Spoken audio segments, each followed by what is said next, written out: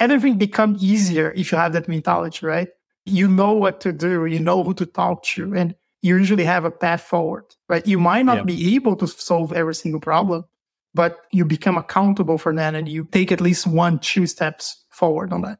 I think it's really important if you're interested in career growth as you go from a manager to a director and then to like a VP or an SVP. What I've seen is the characteristic that you are describing is a common characteristic in folks that are getting promoted. Hey listeners, we spend a lot of time at Dev Interrupted talking to leaders about what makes them and their team successful. But how do you know what makes an engineering team great if you don't have anything to compare it to? Mark your calendars because the 2023 Engineering Benchmarks Report is about to be released. And to celebrate, Linear B is hosting a virtual event for engineering leaders. Attendees will be among the first in the world to explore the landmark data. This year's report analyzed 3.6 million branches from over 2,000 dev teams across 32 countries.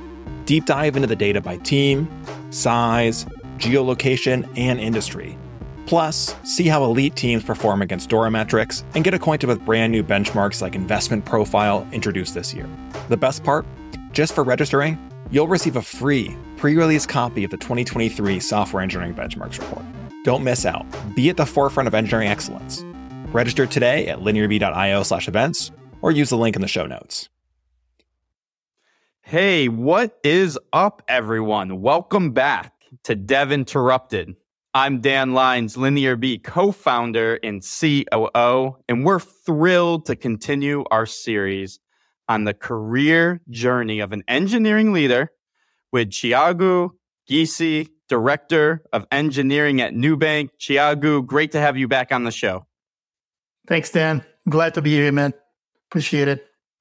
Awesome to have you again. So this is our second installment in our series of engineering leadership. So if you all haven't listened to Thiago's first episode, highly recommend it. Everyone in the audience, definitely go and check it out. There's a lot of great advice in there. Definitely don't want you to miss it. So to kind of dive in here, last week, we discussed the beginnings of an engineering manager's career journey. But today, we're going to go even a little further, digging into what it takes to lay a strong foundation as a leader and how to learn the skills that will make you successful throughout your career, as well as make you a good person, both at home, but especially to work for. And, as leaders, I think we should always strive for that. So let's jump right in. Our first topic today. Actually, I love this title. The title of our first topic is When a Bad Decision is Better Than No Decision. So, Thiago, you've delivered, hundreds of large features during your career as an engineering manager, a director. You have a lot of lessons that you've learned along the way. One lesson that really stands out is that a bad decision is often better than no decision at all. So what does that mean? Walk us through. I remember once our CTO, when I was at American Express, and he said a phrase that I kind of took to the heart, that it was like, for 99% of things in life, a bad decision is better than no decision, right? And what that means in reality, especially in engineering, when you are trying to deliver big things, is remind everyone, remind yourself, remind your managers, remind your engineers that sometimes like a really small decision that is holding, let's say, the deliver of a thing, it will be better off if you just move forward with whatever you feel is the best option at the time, and then iterate if needed, then try to kind of like stay focused on research, doing POCs, all that, right? One idea that I started doing early in my career, especially when I became a director, was to start to time how long it was taking to unblock those decisions and those projects, right? Especially when there was, like, let's say, conflicts between two engineers, one staff engineer and one principal engineer. They could not agree on a topic, right? And I would often jump in and say, okay, guys, let me document the decision point here, and I'm going to give you 24 hours to make the best decision you can, and we're going to move on. And that's all you have, 24 hours. And sometimes like they would usually get to a option before that. But if there was no decision after 24 hours, we then will do a meeting and then like align on the next steps. I feel that, I mean, I have seen so many projects, so many things slowing down, let's say, delivery of large initiatives because of those things that they just get stuck, right?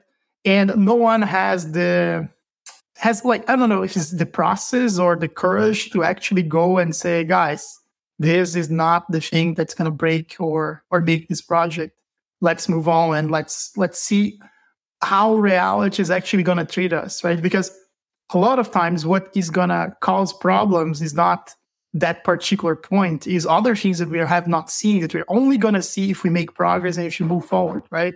So I'm a really big fan of like walking skeletons, right? Like getting that shape of the project working end to end and then like iterating on that over time. But overall, I think like this process of trying to document the blocking point and trying to time, okay, we have this time to make the best decision we can, no matter what, we're going to move forward, is a process that worked really well and avoided a lot of frustrations. Because I also noticed that a lot of times what drives engineers to be super frustrated is that they cannot move forward because there is some decision that needs to be made. And often if you're not, let's say, actively managing the team, or you don't have a good engineer manager there to take sides or to move things forward, those things tend to hold for days, weeks, if not months, right?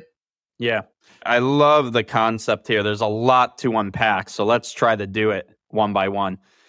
The first thing is, I do think that because I remember being in this situation, there's something about being an engineer, and maybe when you're like getting into the details and you're kind of thinking about your job and you're trying to make the best decision possible. Maybe you don't want to mess it up. Maybe it's like that engineering DNA that you think it needs to be perfect. So you start researching, you're trying out all these different like POCs and prototype. And all of a sudden, a few weeks have gone by and the project hasn't moved forward. I can understand that feeling. So it's almost like you have to break that natural, I was referring to like DNA, or that natural thing in your brain that says, I got to be perfect, right? So I think that's one concept. But the way that you did it is you put on a limitation, which I really like, or a criteria. You said, we need to make a decision within 24 hours. I'm starting the clock. Yeah, and what I love about that, especially with engineering teams, is it's a constraint. And when things get constrained, I think creativity comes out. I think better decision making. If you have every single option in the world, unlimited resources, unlimited time, unlimited budget, yeah, you can go on forever. Hey, we got 24 hours here. We got to make a decision. Have you seen that kind of like time block change the behavior in a positive way? Yeah, for sure. And I will often remind folks that that's not usually my approach to everything, right? Especially if it is something, okay, we're planning the next year and we're exploring like the next observability tool we're going to use, right? Is a big commitment that we can take weeks to decide. But if we have, let's say, a delivery that like needs to happen, right? I'm going to like on the first meetings of that particular project, I would kind of like try to bring to the table, folks, just so you know, we are on a really tight deadline or timeline here. We're going to use this decision-making or escalation process, another topic that we can get into, right? That's going to be really important for us to move things forward. And then whenever the time comes, whenever I see a Slack thread that goes back and forth, 100 replies, right? I jump in and say, okay, what's going on? Let's start the clock and make a decision, right? And I think like a big part of the responsibility of engineering manager is to actually be playing that role, to be monitoring like where there is tension, where there is like people stuck, right? And getting the team to get stuck. And sometimes that might be inside the squad or whatever. Sometimes might be outside, especially if you work on large organizations, right? You have a lot of dependency. You depend on the platform chain to deliver something. You depend on the infrastructure to do something, right? And there is another term that we coined back at my time at Amex that is like, that is the CI/CD, right? Continuous integration, continuous delivery. That is CE, continuous escalation. It's like, that's another thing you need to do to get things moving. And escalating is not a bad thing, right? It is something that's needed. And I think, of course, you should not overuse it, but it's not a failure. Like, you need to learn that escalating, and in order to make progress, is the thing that's needed, right? Of course, you should try to do things before escalating for every single small disagreement, but that goes a long way with like a really strong decision-making process, especially again, if you are on a timeline, you have a big customer delivery to reach, right? I think that is a few things that I learned that work really well. Yeah, I love that. CE. I mean, the thing with an escalation, you're really like identifying a bottleneck that needs to be resolved. And anytime that you're escalating, usually that's okay. It's even better if you're coming with a solution with your escalation of like, hey, we have this bottleneck. We're going back and forth. Here's like one option or the two options. Can you help us move this forward? Even better. That should always be the case then, actually. Like, you should not escalate without a recommendation, right? I think good managers always provide, okay, here's my take of what we can do to move forward, right? Here are the trade-offs. But this is like, I need you to pick one of the options. Those are the options. My recommendation is X. I was reading the other day a book called Scaling People, and Stripe, they actually, they changed the name. They don't call escalation process. They call the unblocking process, so that engineers feel more welcome to do things. And they have a template of document the disagreement, document the approach, when to bring in managers. And I think that's exactly like those decision-making process and escalation are basically a way to make progress, right? To unblock things, to not let things sit idle. Yeah, let's see if we can get that. That's at Stripe, like Stripe Engineering.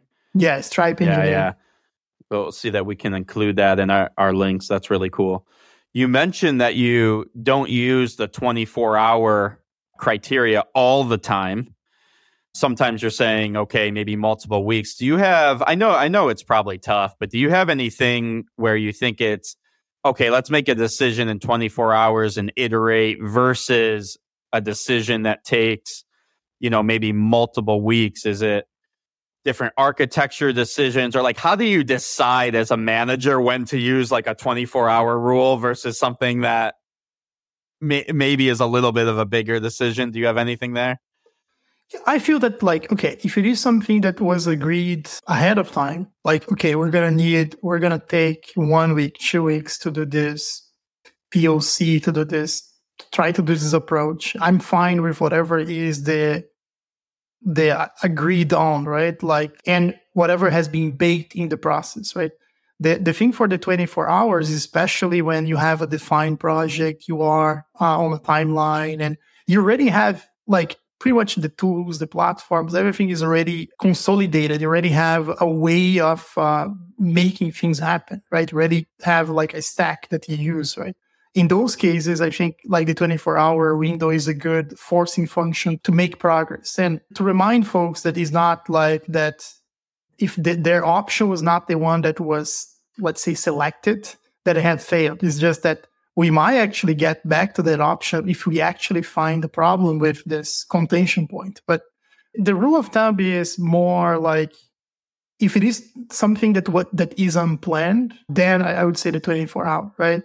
If it is something that's planned, something that's strategic, something that we need to be more careful, then I'm fine with whatever. I mean, I'm fine with a couple of weeks. Usually 1 week is a good rule of thumb for me for playing out with a new tool, trying to do something. But I mean, there are things that require a lot more time. But I think giving way too much time without having structure, right? Without having weekly checkpoints at least, right?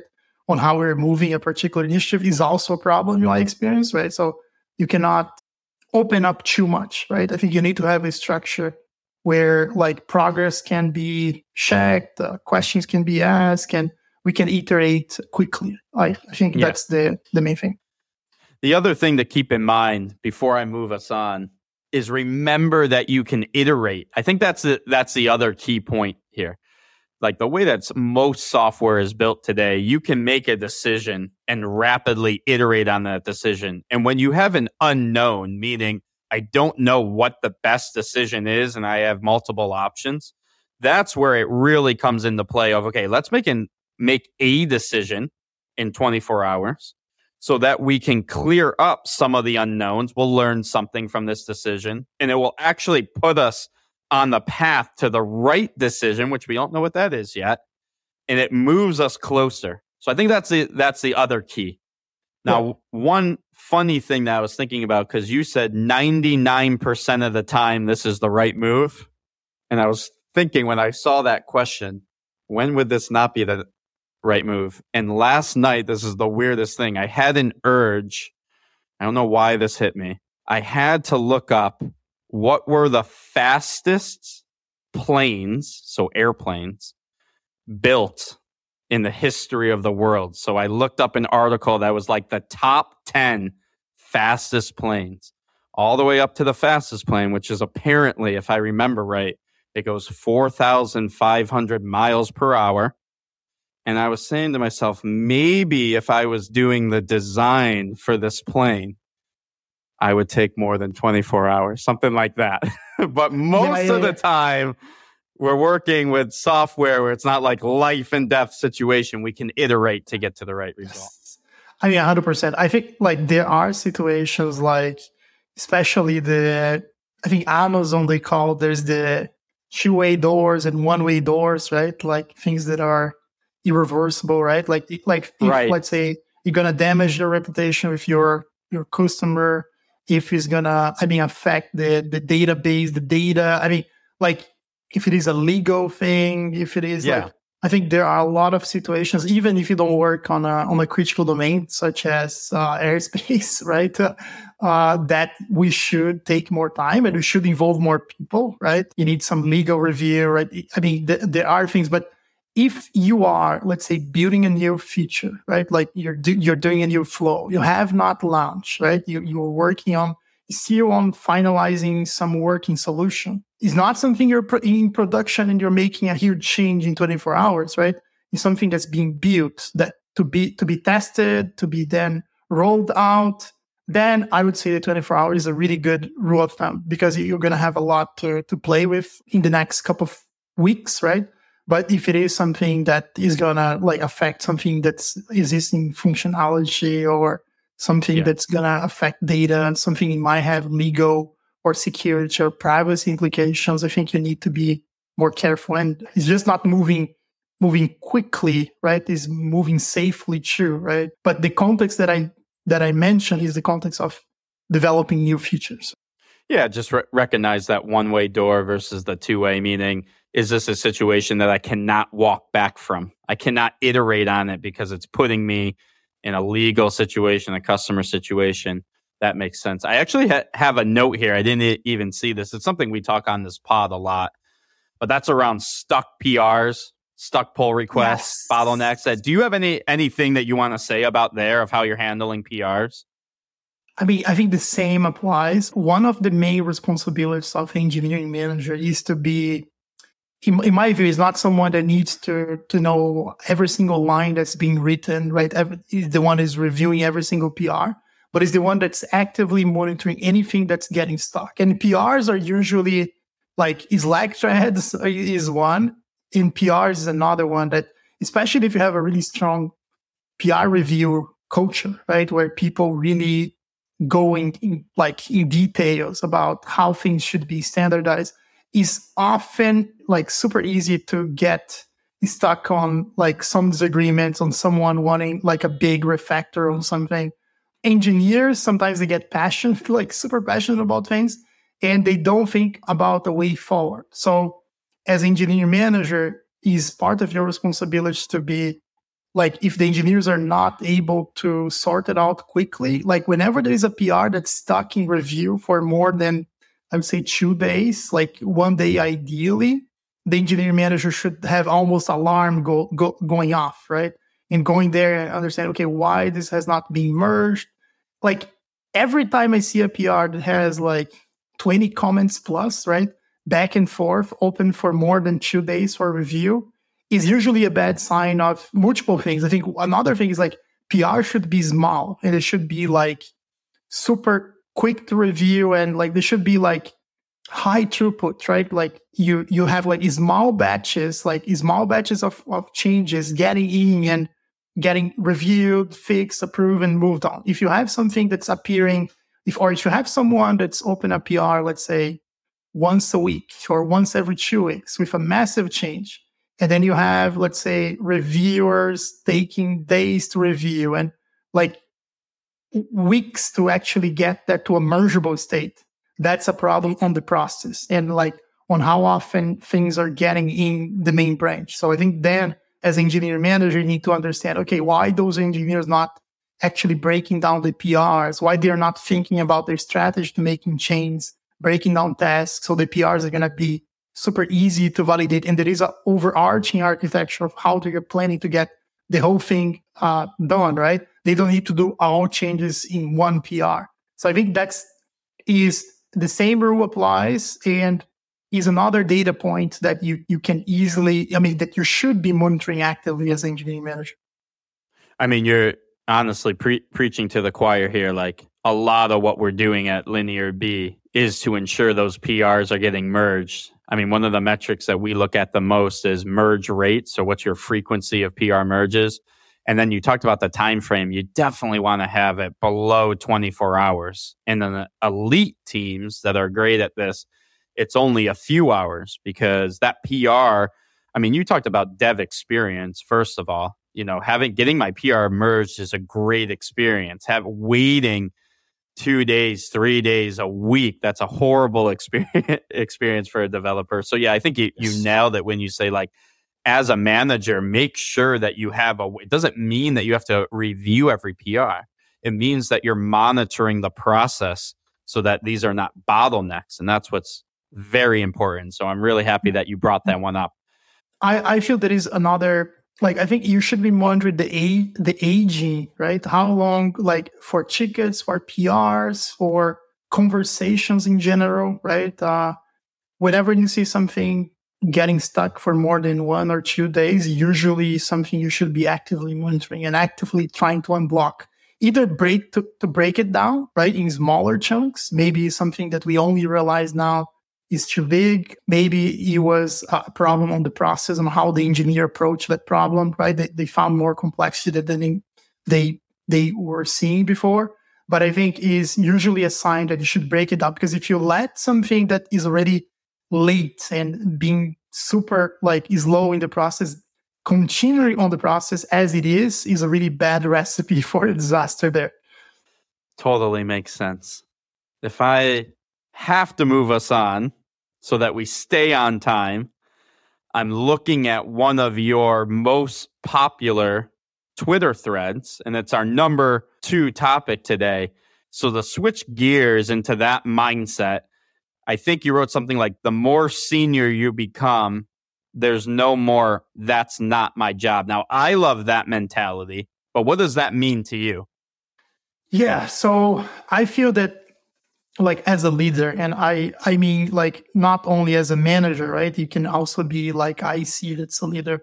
You should not be avoiding responsibility. By that, I mean, it's like, okay, someone complain about something. Oh, we don't have such and such tool, or like this process is problematic, right?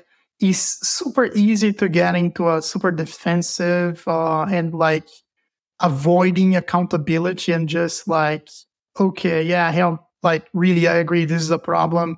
Let me talk to the person or whatever. But I think at some point, someone has to take ownership and responsibility for that and say, okay, that's my problem. Let me see what I can do, right? And I feel that the best leaders I had some degree of that mentality. Of course, you cannot be a hero and solve every single problem, right? And there is a limit to that. And also, there's a limit of how much overwhelmed you can get if you actually are the one that's taking responsibility of every single problem, everything that's going on. But there is a huge shift versus like, be the one that needs everything to be perfect. Otherwise, they're just gonna be passing through the problem, right? So I think that The context there is, I think as a senior engineer, as a mid-level engineer, you can say, okay, that's not my job. This is beyond the expectations of my level. But I think once you get to manager, senior manager, to staff, principal, right? It kind of like, it is concerning in my view. And I think it's like, if I see, let's say, someone that's a senior leader saying that, oh, that's not my job, right? That's someone else's problem. Of course, there are things that are outside of your control. You don't have control of like the compensation policy of the company, of like way too many things. But how you message that to your team and how you take accountability. Okay, I hear you. Let me take this forward. I'm responsible for this. I feel that I'm part of this problem, is a huge shift. And I think it also puts your team in a different state of mind to have someone that is there and is like really accountable. And also, I mean, over time, folks are going to see you doing that and getting a lot of things done, solving a lot of problems versus just passing it through, right? And they're going to start to do that themselves, right? Is the whole idea of like extreme ownership. And I feel overall, the more senior you are, the more you need to do that. Of course, there are limits, as I said, but overall, I think that's a really good mindset shift. Well, I certainly think it's the right mentality. And I have found, like, as I've progressed in my career, so I'm a founder now, and we even have this philosophy at Linear B, kind of that philosophy of nothing is beneath you, or there's nothing that you should say, that's not my job, that's someone else's. There's nothing beneath you to like solve a problem if you're seeing something there. And especially like if you're in a founder mode, I kind of say that, okay, everything is actually my job. But you brought up a good point that there's a scalability aspect to this. And the point that I would make about that is it doesn't mean that you personally have to solve every single problem. That's kind of like a hero mode thing that will actually crush you and your team probably. But even more so, if you identify that there's an issue, even if, let's take like the compensation example, which is kind of way out there. But what does a senior leadership do? At least if you're seeing a compensation problem, you go and you have a conversation with HR and you say, I know I can't solve this problem, but I want to make you aware that this is a problem with our culture. Here's what I'm hearing compensation wise. Maybe there's other companies I'm hearing that are paying more. I think we need to retain talent. I want to make you aware. And is there anything I could do to help us be like more competitive? Great. At least you're not saying, oh, that's someone else's problem. No, you're like connecting the dots. And on the engineering side, the same thing. Hey, I see, this part of the application's really slow or something, or like but I don't own it. I'm going to at least go have a conversation with that senior manager and see, hey, what's going on here? Are you noticing this too? I just want to make sure that we're on top of it. Is there anything I can do to help? So that would be my recommendation in that situation. Yeah, 100%. And I feel is like part of that phrase, like, okay, you should not say that's not my job, is a reminder. And I know is a really strong message, right? That you should not be saying that, not even internally, right? Because your job as a leader is to be filling the gap, is to be talking to people. And I mean, if needed, is to be the one that is going to the other manager, to the other area that has problems, right? And saying, I mean, guys, this is something you should be doing. This is impacting my team. It's like, it's someone that's actually following through, right? And making sure that concern is getting addressed somewhere in the organization. It's not someone that's just passing through and it's like, okay, that's not mine. Like, of course, there are problems that you have to avoid because like there are things that maybe are not that impactful, or there are things that you're not going to have the time to invest. But for the huge majority of the things, especially if your team, if you have someone that's frustrated or complaining about that, even if it's not your core responsibility, you should do exactly what you said. Go to HR, go to talk to the other manager, go like try to move that forward yourself, right? Before saying that. And if you have that mentality, you're actually going to be more creative about things. Everything becomes easier if you have that mentality, right? So you kind of like, what to do, who to talk to, and you usually have a path forward, right? You might not Yeah. be able to solve every single problem, but you become accountable for that and you take at least 1-2 steps forward on that. I think it's really important if you're interested in career growth as you go from a manager to a director and then to like a VP or an SVP. What I've seen is the characteristic that you are describing is a common characteristic in folks that are getting promoted. And I think the reason for it is twofold. One is, let's not mistake ourselves. When you go through a promotion process, especially as you're going into a director role, because now you're kind of really getting up there, and then into a VP role, it is not only your like direct boss who will be promoting you. They're going to ask your ecosystem of peers, and they're going to remember, hey, did this person solve problems or help solve problems outside of their immediate area or not? If you're someone that, no, this person is good at only the one like job title, like the only like things in their lane, they're good at that. Well, that means that you're not ready to be promoted. And so, your peers are going to get asked. And the other thing that I would say is it's not always the case because titles are weird. But one of the things that someone told me once, the difference between like a director and a VP and how you're getting ready for a VP role. A director is usually excellent at executing on the tasks that are, directly in their wheelhouse or in their lane. And that, yeah, okay. As a director, you should be able to do that, or even a manager, let's say.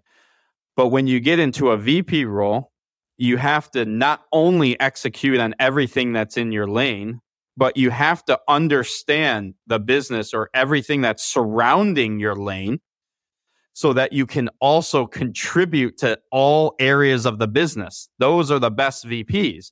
And what you're saying here with the no more, that's not my job thing is actually practice for that. You're like practicing to do that all the time. So I would just call it out. It's like an amazing advice for people that, are looking to get promoted. And it's not easy and you have to watch out for burnout. But I think that's like your job is to make the organization more successful, right? Whatever that means. And that means that you take the concerns very seriously and you try your best to talk to people, to navigate, to improve things, right? To escalate if needed, right? You're not someone that just passive on the problems, right? I think that's the huge fault. And it's exactly what you mentioned. Is a VP or senior leader, someone is able to take responsibilities outside the direct area of ownership and make progress, and connect the dots, fill the gaps, right? That's right. Great stuff. Coming into our last topic here, you have, I guess you would call it maybe like a framework. Let's call it a framework that you built called the 4 Ps of engineering leadership.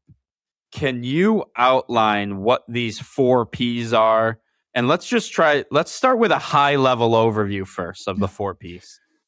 100%. So the main idea of the 4 Ps, just so before I get into that, is that once I tried to quantify, okay, if I have to decide what areas of responsibility an engineering manager has, what are those? And then a leader of mine came up with the 6 Ps, and then I turned into the 4 Ps. But the 4 Ps is a way to see everything that you need to be paying attention as a manager or as a leader, right? On your day-to-day to grow. And it can actually be applied since like you start as a junior engineer. Even if you're a director or VP, you can use the same framework to organize your time, to see areas you need to focus more. But the main idea is that there are 4 main areas or 4 main pillars of growth in a career in tech. The first one is platform. The second one is product. The third one is process. And the last one is people. And the idea is like platform. What I mean by platform is actually the discipline, is actually engineering. But at the beginning of your career, your main focus is to be good at the platforms that you work with, right? And it can mean like learn the language. It can mean like learn the stack that your company is using, right? But at the higher levels, at the platform, it actually means building leverage through platforms to your company. Be paying attention. What is the next strategical architecture change of the tool that's going to help us to scale as a company, right? The second P is product, and that also goes into the business side, into the user behavior, is actually understanding the business and how your product is being used by your users, right? How the organization makes big decisions, like what are the top 3 priorities for the next 3 years, right? And it involves also how you talk to your peers on other disciplines, right? Talk to your product manager, how you talk to your designers, like everything that's needed to deliver the projects and to improve the product. The third P is the process. And by process, here I mean everything that you have in order to make the work done, right? It can be interviewing, it can be reviewing PRs, it can be like, what is your process to, let's say, onboard someone, right? Is to think about how to scale yourself either as an IC or as a manager. At some point, you're going to be a bottleneck, and like having some kind of process is one way to scale the culture that you want to cultivate, right? And the last one is people, and people is basically everything that we know about soft skills, everything we know about mentoring, everything we know about feedback, performance managing, growing people, like mentoring them, right?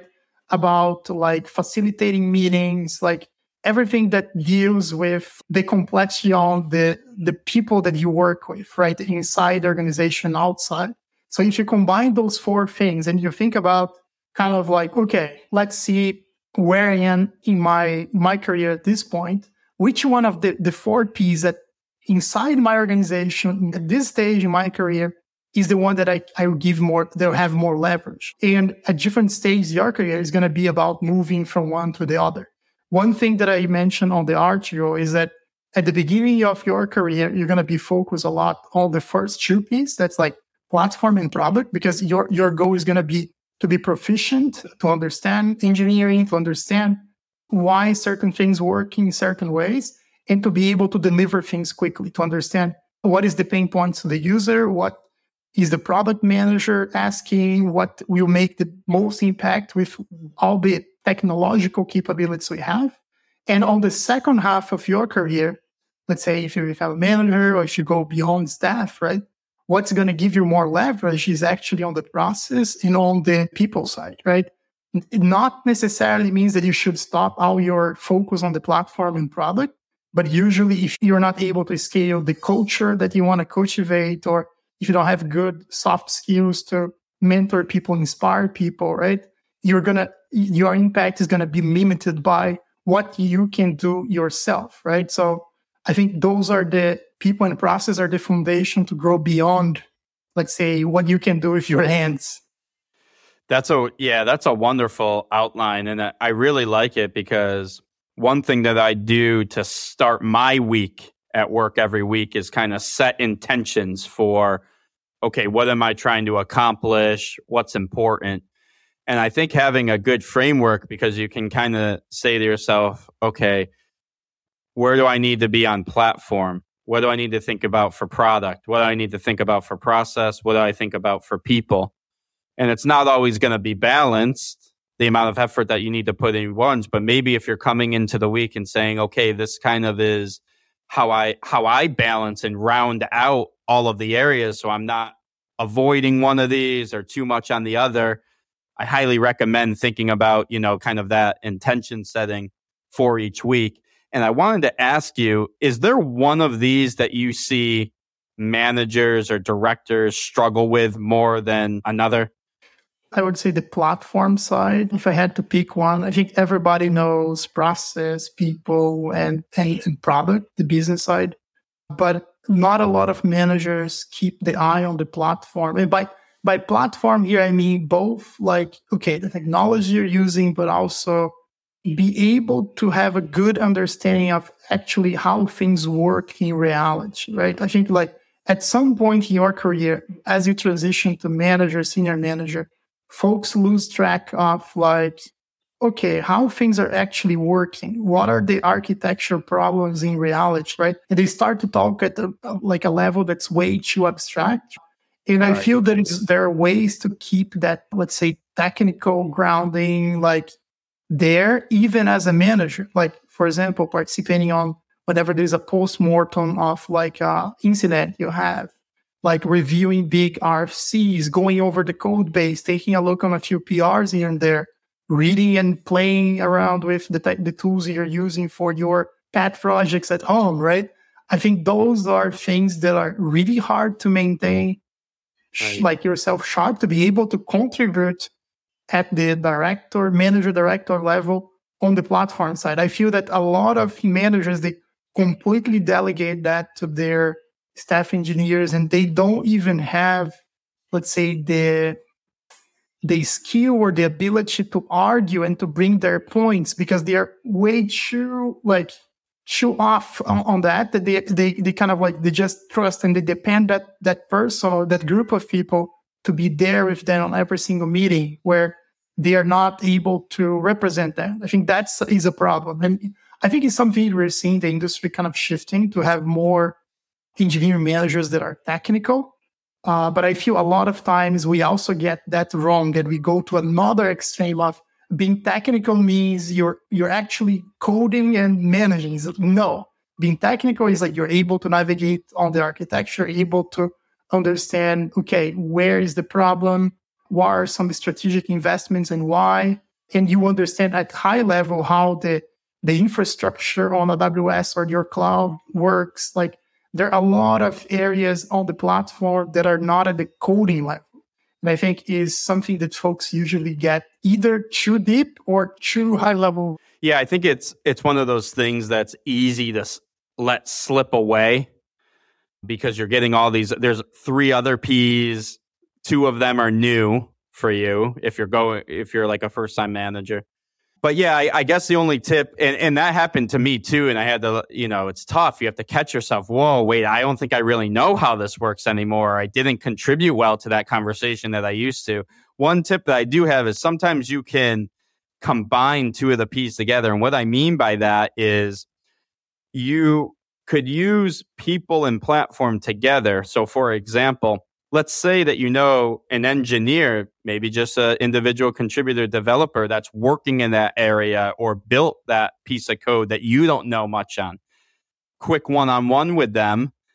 One, you're going to, boost on the people side. You're going to get to know them, see what's going on. Hey, could you explain to me what you did here? It seemed really interesting. I'm trying to catch up. You want to talk about it? And they'll love talking about what they built. I mean, it's like what they want to do. And I think that's a way that you can save time with like people and staying close. And you talk to everybody so you really know. And they'll tell you the real problems in that area too.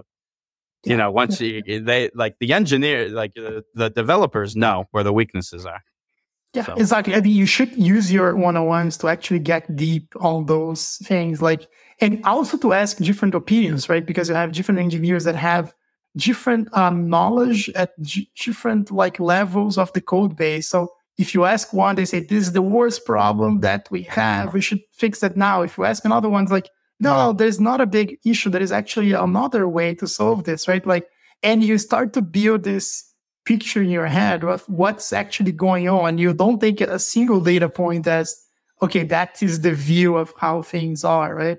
But I feel is combining your one-on-ones to actually get deep on the platform is a great idea. Another thing is you should look at your calendar and see kind of how much time you're spending each one of the 4 Ps every week. So you have a lot of project status meetings. You have a lot of one-on-ones, but you don't have a lot of time to either read docs, comment on things, right? Yeah. Or even to do deep dives with your engineers on certain areas of the code base.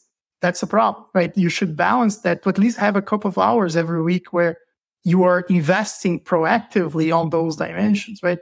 On the process, on the platform is often where I see a lot of challenges to prioritize, because those things are easy to ignore on the short term, right? Because you only need to deliver it and you only need to keep your people, let's say, growing and I think career-wise feedback. But on the platform and on the process is where you're actually going to get the most leverage for the long run. Amazing advice, Thiago. I'm going to get us out of here on time. So thank you so much for coming on the pod. It's been such a pleasure to have you on the show. We had you for 2 episodes, and I still feel like we could probably do a 3rd or 4th. And I want to make sure that we give you a little bit of a shout out. You have your own podcast. Can you tell us a little bit about that and where we can listen? Yeah, thanks, Dan. It's been a pleasure, and I would be more than humbled to be here next for another episode. I think we have a lot to talk about.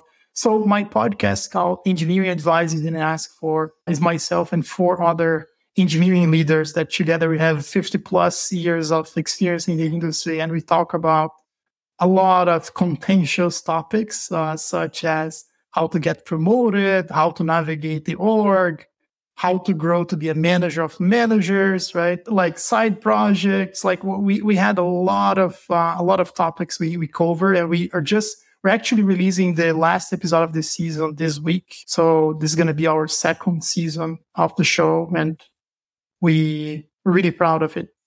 That's amazing. So everyone, please be sure to check out at least the 2nd season of Thiago's pod, Engineering Advice You Didn't Ask For. And before we go, don't forget to check out the Dev Interrupted Substack for more insights and discussions from our top engineering leaders. And if you have found this episode valuable, please share it with your network. Thanks for listening, everyone, and we'll see you next week with another installment in our series on the journey of an engineering leader.